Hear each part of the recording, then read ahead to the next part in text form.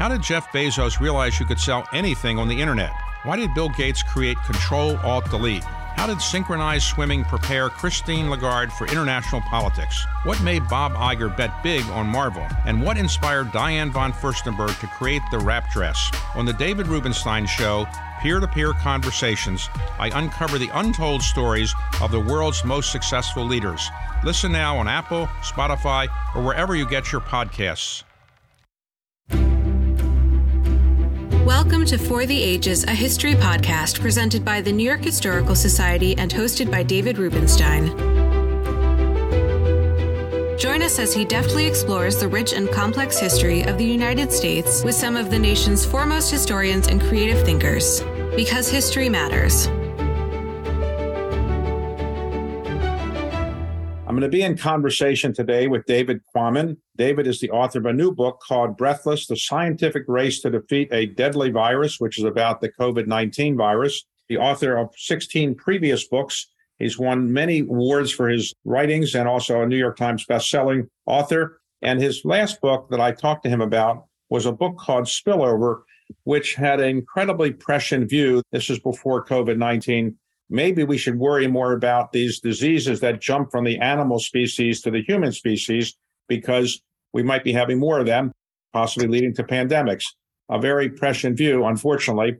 And David, thank you very much for being with us. David, it's nice to be with you again. Nice to talk with you again. Well, thank you very much for being here. This book is an incredibly interesting book about the scientific part of the COVID-19 challenge. You avoided, because that's not your area of focus, the political battles and all the other kinds of internecine things that we people in Washington, D.C. tend to focus on. You worried about the science. And so why don't we get right to the most important scientific question that some people ask. Was COVID-19 a natural disease that came from some animal somewhere, or did it come out of a lab in Wuhan, as many people have thought was the case? You examined this very carefully. What is your conclusion? I do. I talk to the scientists whom I trust most on this, who are molecular evolutionary virologists, specialists in this field. And they overwhelmingly embrace the idea of natural origins, that this is a virus that came from a non-human animal, probably ultimately a bat, possibly after having recombined with another coronavirus. Coronaviruses can swap sections. It's called recombining. And it's possible that this virus acquired some sections from a coronavirus from another sort of animal, perhaps a pangolin or a raccoon dog, and got into humans. Now, these scientists are aware that science is always provisional, that it's hard to prove a negative, and that there is some statistical possibility that this might be a virus, a natural virus that leaked from a lab, but the possibility to them seems very, very, very low. And the evidence that exists, the positive evidence, supports the idea of a natural spillover. But of course, more research needs to be done, both on the natural origins the school of thought and the what I call the nefarious origins school of thought, which includes the possibility of a lab leak. More work needs to be done. The question has to be answered with greater confidence, but there is, at this point, high confidence that this was almost certainly a natural spillover of an animal virus. Okay. Now, you point out in the book that if it had come from a lab, there were two possibilities. Possibility one is it just escaped from an experiment that they were doing on animals. Another is that they scientifically engineered something that was different than something that would have come naturally out of animals. Your view is that with respect to both of those possibilities, it's not as likely as some people in the press have said it was. That's right. There was a certain point in the spring, if I recall, the spring of 2021, when there were a number of popular magazine articles and online articles proposing this lab leak hypothesis or the nefarious origins hypothesis in one form or another. And people started to say, well, the lab leak idea has gotten more plausible. And what it seemed to me and what I've said is that, no, it never got more plausible. It simply got more popular. It had great attractions for certain readers and certain newspaper and magazine editors, evidently. And it was based on suppositions. It was based on allegations. It was based on this could have happened, that could have happened, but not on active positive evidence. In terms of the idea of an engineered virus, again, the molecular evolutionary virologists that I trust most, and there's quite a number of them, and I've gotten to know them, they say, no, this is not a virus that looks in any way engineered. It's implausible to think of this as a product of conscious engineering. For instance, it differs from one of the closest related viruses, a bat coronavirus, that for a while was the closest to this in terms of a similarity of genomes, 96.2% similar. But this virus differs from that virus by something like 1,100 mutations throughout its 30,000 letter genome. And that just is not rationally interpretable as an act of engineering. Okay. So I should step back for a moment. David, in your previous books, you're legendary for tromping around the world, going to all kinds of places, to go into bat caves, which you did on your book on spillover. In this book, because of COVID, you couldn't travel that much. Did you do most of this over the phone or over Zoom? I did it over Zoom, almost all of it. Yes, you're right, David. I couldn't travel. Hardly anyone could travel during 2021. I certainly couldn't get on a plane for Wuhan, China, and walk into laboratories there. I couldn't go to China and crawl through caves with scientists. I couldn't even go to the Congo and walk through forests with scientists as I did for Spillover. Simon & Schuster had asked me to do a book on the pandemic, and I pondered for a long time during 2020, how in the world can I do this book? And then I hit on the idea that I would contact, first I thought 60 or 70 of the world's leading scientists. It ended up being 95. I would ask them to sit for extended Zoom interviews of about an hour and a half each. I would ask them about their views of the virus, their work on this virus, but also about their lives as scientists, as teachers, as parents, as lab leaders during the pandemic. So I did that. 95 people ranging from Tony Fauci and Barney Graham at the Vaccine Research Center to George Gao, the Director General of the China CDC, distinguished scientists in Brazil, elsewhere around the world, to unknown but brilliant graduate students in Edinburgh and elsewhere doing important work on this. And I thought of them as my Greek chorus. So I assembled the story from their voices. I assembled a narrative from the scientific literature, from my other research, and from what they told me during those interviews. Is it clear that the virus did come from Wuhan area scientifically, whether it came from a lab or animals? Is there any doubt that scientifically that was the genesis of the coronavirus 19? All of the evidence that we have says yes, it came not only from the city of Wuhan, but it emerged into humans in or near that famous wet market, the Huanan seafood wholesale market. There has been excellent work done by a team of scientists led by a scientist I've known for 15 years named Michael Waraby, Canadian at the University of Arizona, who has investigated all of the data surrounding the earliest 41 cases in particular known in the city of Wuhan. And they all either occurred in or clustered around that market in a very, very non-random way. Even after he had allowed for population density and other factors, there was a non-random, statistically significant pattern that these cases were occurring in or around that market. Okay, so let me ask you, can you explain in scientific simple terms what the coronavirus does or COVID-19 does to the lungs that so damaged people's lungs that many of them tragically couldn't survive? What is so unique about this particular type of virus that made it so dangerous? Well, first of all, the virus itself, the name of it is SARS-CoV-2. COVID-19 is the disease. SARS-CoV-2, SARS coronavirus 2 is the official name of the virus. And it's number 2 because the SARS virus of 2003 was SARS coronavirus number 1. So it is a virus that is capable of attaching to mammal cells using a particular kind of receptor on the outside of some mammal cells. For reasons that we needn't go into, those are called ACE2 receptors. ACE2 receptors. And the virus, of course, is not a cell itself. It's a cellular parasite. It can only replicate itself like all other viruses by attaching to and inserting its genome into the cell for any virus, an animal, a plant, a fungus, or a bacterium. Those are all cellular creatures. So it attaches to the outside of a cell, inserts its genome into the cell, and then replicates itself using the cell's machinery. And then those replicons come busting out of the cell and destroy the cell. The ACE2 receptors are very abundant in cells of the human airway, particularly the upper airway, but also in the lungs. Now, the ACE2 receptor is not the only way, apparently, that this virus can get into cells. And the cells of the human airway are not the only human cells it can infect. It also causes systemic damage throughout the human body. But that's why it is such an aggressive and debilitating respiratory virus. And I'm feeling that myself because I've got my own case of COVID-19 right now. Fortunately, I have a very mild case. It feels just like essentially a sinus infection.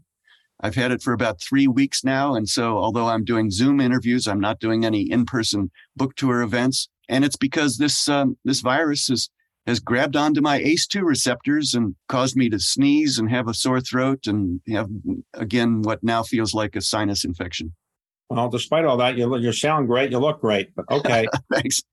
So let me ask you, why is it that this virus affects older people more than younger people? In other words, is it that their lungs are weaker and they just can't survive the attack on their lungs or their air passageways? Why is it that the people tend to be older than the people who survive? And why is it that now you have people like you with these symptoms that are tolerable? But in the early days of COVID-19, it seemed as if people were dying left and right. And now people seem to say, well, I've got a chest infection, but I can tolerate it.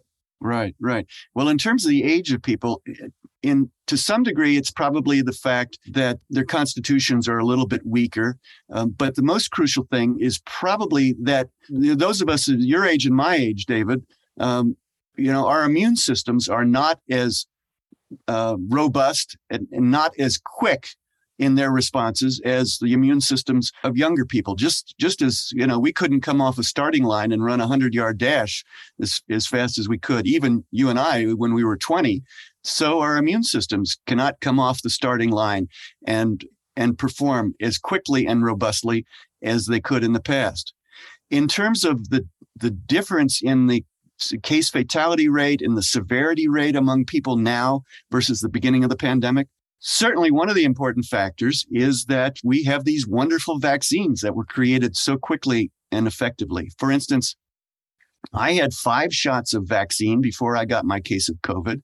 I had the Pfizer, and then I had two shots of Pfizer, 2 boosters. And then in early September, I got the bivalent booster to protect me against Omicron.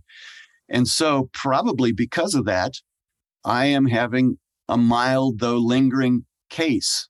If I hadn't had those vaccines, I might not be able to talk to you right now. And likewise with other people. There are still people, as you well know, dying around the world, dying in this country, hundreds per day, the last I heard, but not as many dying and not as many needing intensive care units and intensive treatment in hospitals as in the past.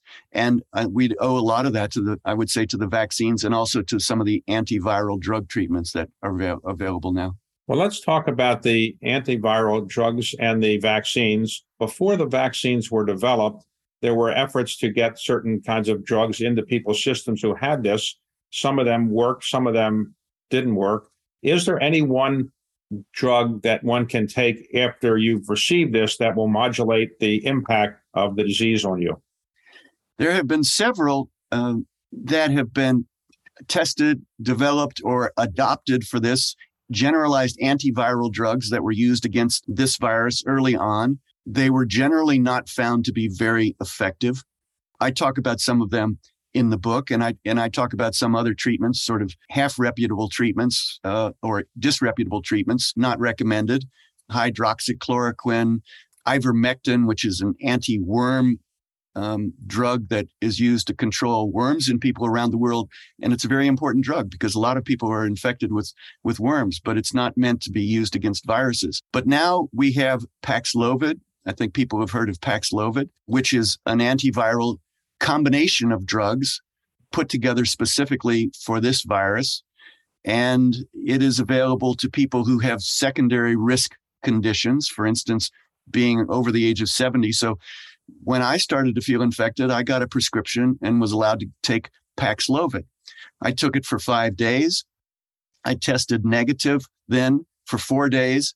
And then I started testing positive again. And I've tested positive again for almost 2 weeks. So people have heard of Paxlovid rebound. Joe Biden had Paxlovid rebound. Tony Fauci had Paxlovid rebound. And now I'm a bit of a poster boy for Paxlovid rebound myself.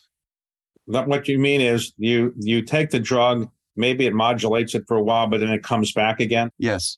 What about when President Trump got COVID-19, he got a drug that was not yet available to everybody. I think it was called Remdesivir. Yes. And you mentioned that in your book. Is that a good antiviral treatment as well for this? Well, that was one that was being used early on. Again, it was adapted from use against other viruses.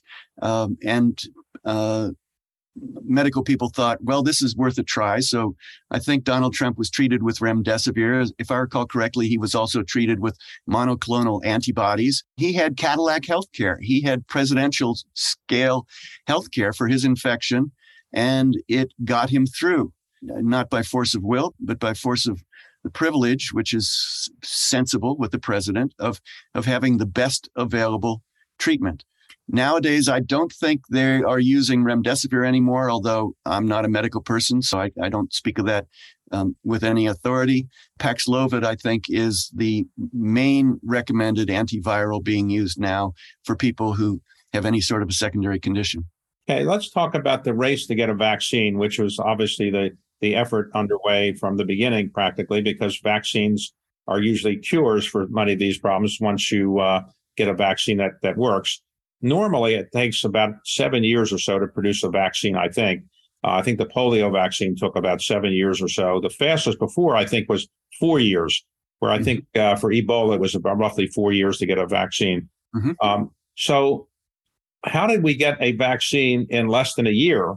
What was so different and so unique? Was it more people were working on it, or was it new techniques? Well, you're right. You're right about how long it has taken to develop vaccines in the past. In some cases, you go decades without a vaccine. I mean, we're still looking for an effective HIV vaccine. But in this case, it happened very quickly. And there were a couple of reasons for that, which I describe in the book. I narrate the story of the development, in particular of the Moderna vaccine and in general of the mRNA vaccines, the messenger RNA vaccines. The reason these were able to be developed so quickly for SARS-CoV-2 is that there was a prequel. There were scientists who were already working on the concept of using messenger RNA as a stimulant for the immune system in a vaccine. There's this wonderful scientist named Barney Graham. He's one of my characters. He was one of my important sources.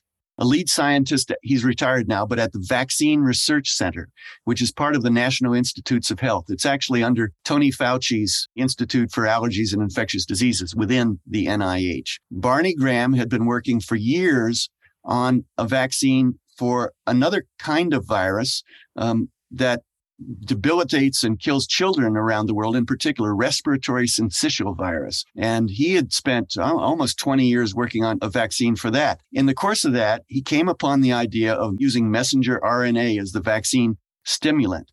And he, with a number of young colleagues, was working on that and decided to try to develop that for the MERS virus, which is also a coronavirus, Middle Eastern Respiratory Syndrome virus. This is the one that emerged in 2012 from camels on the Arabian Peninsula and had a very high case fatality rate, but is not nearly as transmissible as this virus.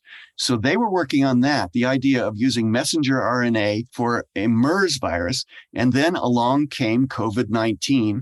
And in the very early days of 2020, Barney Graham and Tony Fauci were talking to each other, and Barney Graham was saying to Dr. Fauci, well, just get me the genome of this virus. If we can get the genome so that I can see the genome, I can start working on a messenger RNA virus for vaccine for this virus. And when I spoke with Tony Fauci, I asked him, what's the most important decision that you made in 2020? He said, well, there was a political decision and a scientific decision. The political decision was to speak up against the president, which I don't take any pleasure in doing. The scientific decision was when we got hold of the genome on January 10th, 2020, we got it to Barney Graham, and I said to him, just go take the genome, work on the vaccine. I will get you the support. I will get you the money. Just go, go, go right now. And Barney Graham and his people did. And within something like 60 days, they had a prototype vaccine that could be injected on a clinical trials basis into human arms. So historically, vaccines came about from, let's say, an inert or maybe a dead virus of the disease you were trying to deal with. In other words, polio vaccine, you were taking some, say, weaker polio disease and injecting it into people on the theory that it would give them immunity, but it wouldn't be so strong that it would give them polio. Right. And to do that, it takes a lot of time to produce them. You needed to have a whole variety of eggs and other kinds of things. Here, you're doing it all synthetically. Is that the novelty? If this is synthetic, and as opposed to requiring you to have eggs or other kinds of things from which you can get dead vaccines? Well, that's one of the novelties, but there are other vaccines that don't use the mRNA technology that also were developed quickly and use synthetic methods. For instance, the Oxford AstraZeneca vaccine, developed by a team led by a scientist named Sarah Gilbert at Oxford University. That's not an mRNA vaccine, but it also uses synthetic proteins to stimulate the immune system. In the case of the mRNA vaccines, that means the Pfizer and the Moderna vaccines, what's done is mRNA is an instruction, a nucleic acid that is an instruction to cells to build proteins of certain sorts. And so Barney Graham and his team developed a way of synthesizing an instruction to build not the entire virus, but a part of the virus that immune systems would recognize. It's a little bit like saying, well, we don't have the photograph of the complete suspect we're seeking, but we have his hat or we have his orange jacket. And so we will look for the hat or the orange jacket. So you inject this messenger RNA, the cells create many, many, many copies of this suspicious hat, and they exude them into the bloodstream, and the immune system reacts to them and says, okay, anytime we see that hat, we will attack. And that's how you develop antibodies for a virus that has never actually been in the body in its entirety. Now, much of your writing has been, or a lot of it has been, about science and science-related kinds of subjects. What do you think the scientific community's reputation is after COVID-19 is largely past us? Is it that the scientists did a wonderful job getting a vaccine, or that in the handling of things at the CDC and the NIH and other things, they became politicized and were not as effective as they should have been? Well, alas, I think the answer is that opinion about science is very, very polarized in this country and in general around the world. There are people who realize how helpful science has been, how wonderfully these scientists have performed in developing these vaccines. And there are other people who take their information and their beliefs from other sources who have decided to doubt science, to reject science, ranging from evolution to vaccine science, and to demonize the scientists such as Tony Fauci, who have done such a wonderful job in response to this. That's not to say that all of the response from science and from the public health community, which is a little bit different from science, that's not to say that all responses have been perfect. They haven't been. The CDC you mentioned, they did not perform very well in the early days of the pandemic. They put out diagnostic test kits that didn't work, and that slowed things down. And there were other stumblings by the CDC and by other aspects of American public health, because American public health is not integrated. For instance, the way public health in the United Kingdom is integrated into one system. Ours is very fragmented. In a lot of cases, the left hand didn't know what the right hand was doing, and we suffered for that. So there have been imperfections, but I hope that many people recognize just what a great, great blessing scientific vaccine development, scientific response, scientific molecular evolutionary virology have been to our, well, as I say in the subtitle of my book, the scientific race to defeat this deadly virus. Now, the Chinese have developed their own vaccine, and I think Russia has its own vaccine. Mm-hmm. Is there evidence that these vaccines are as good as the ones that we have developed, or the evidence isn't clear? The evidence isn't clear, but the evidence that I've seen, which has been only fragmentary, suggests that those vaccines may not be as effective as the mRNA vaccines and the Oxford AstraZeneca vaccine I mentioned again, because it has gotten into many millions of arms around the world and seems to have protected possibly more people than any other vaccine. So you mentioned in your book that we have these vaccines, but the large population of the world, a large percentage of the population of the world doesn't get the vaccines. And you have people in the emerging markets or the developed markets who are, probably more challenged in terms of their health systems than we are, and they don't really get these vaccines. What do you think can be done about that? Well, that's right. First of all, you're absolutely right. We have two problems in terms of vaccine uptake. We have vaccine rejection by far too many people in high-income countries, and we have vaccine inequity, lack of vaccine availability in far too many low and middle-income countries. In Africa, for instance, the vaccination rate for this virus is very, very, very low. And that there are a number of reasons for that, but probably the leading reason is that the vaccine just has not been available. There are several international organizations, Gavi, the Vaccine Alliance, and an organization called CEPI, CEPI, that are devoted to providing money, resources generally for innovation of vaccines and for supplying of vaccines to low and middle income countries where people need them, where there's this vaccine inequity. And I mentioned that the continent of Africa, for instance, only a very, very small percentage of people have been vaccinated against this disease. And that's an injustice, but it's also a problem for all of us, because the more this virus circulates in any population of people around the world, the more the chances this virus has to evolve further and be a problem for all of us. In a developed country like the United States, roughly 98% of the people or so are probably vaccinated against polio. Why do you think it is that only about 2/3 of Americans seem to be vaccinated against the coronavirus? Why do you think all of a sudden a large percentage of the population seems to feel that being vaccinated against this particular virus is not a good thing?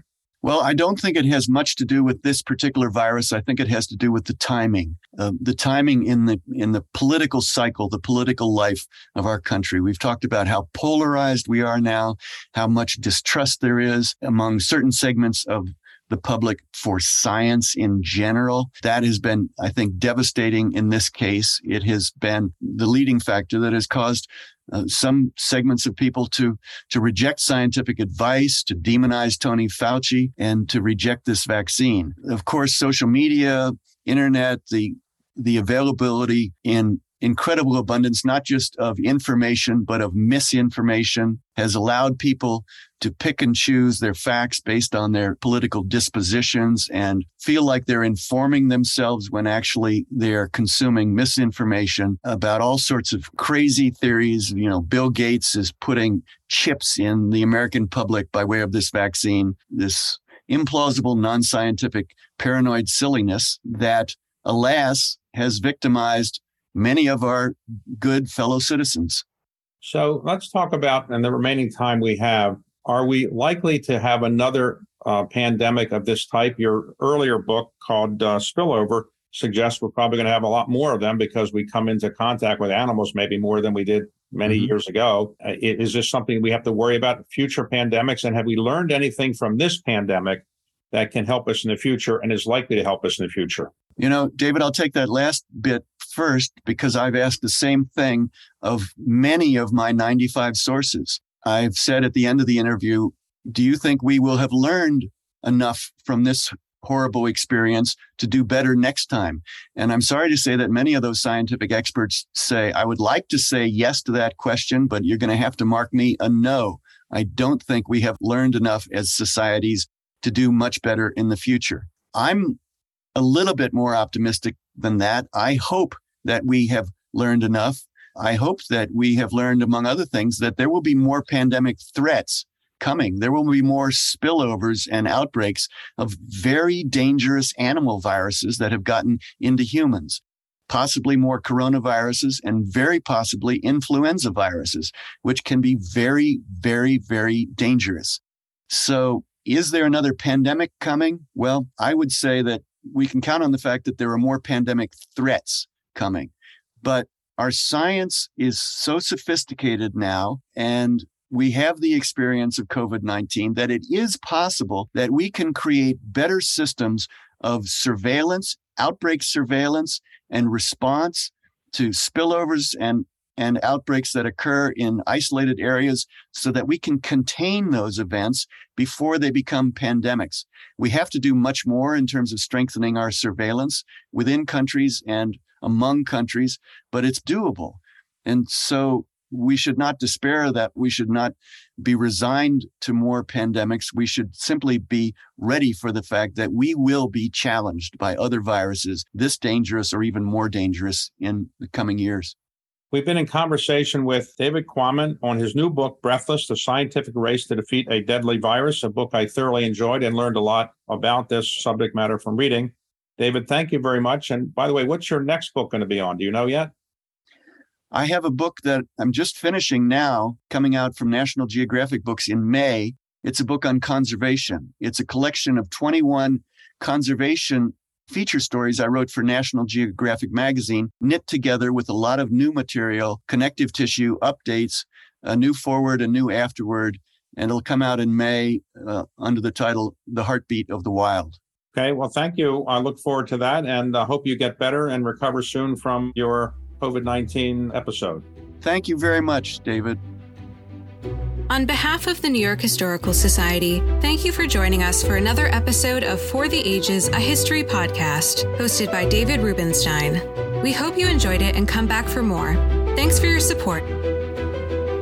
You can share your thoughts at public.programs@nyhistory.org.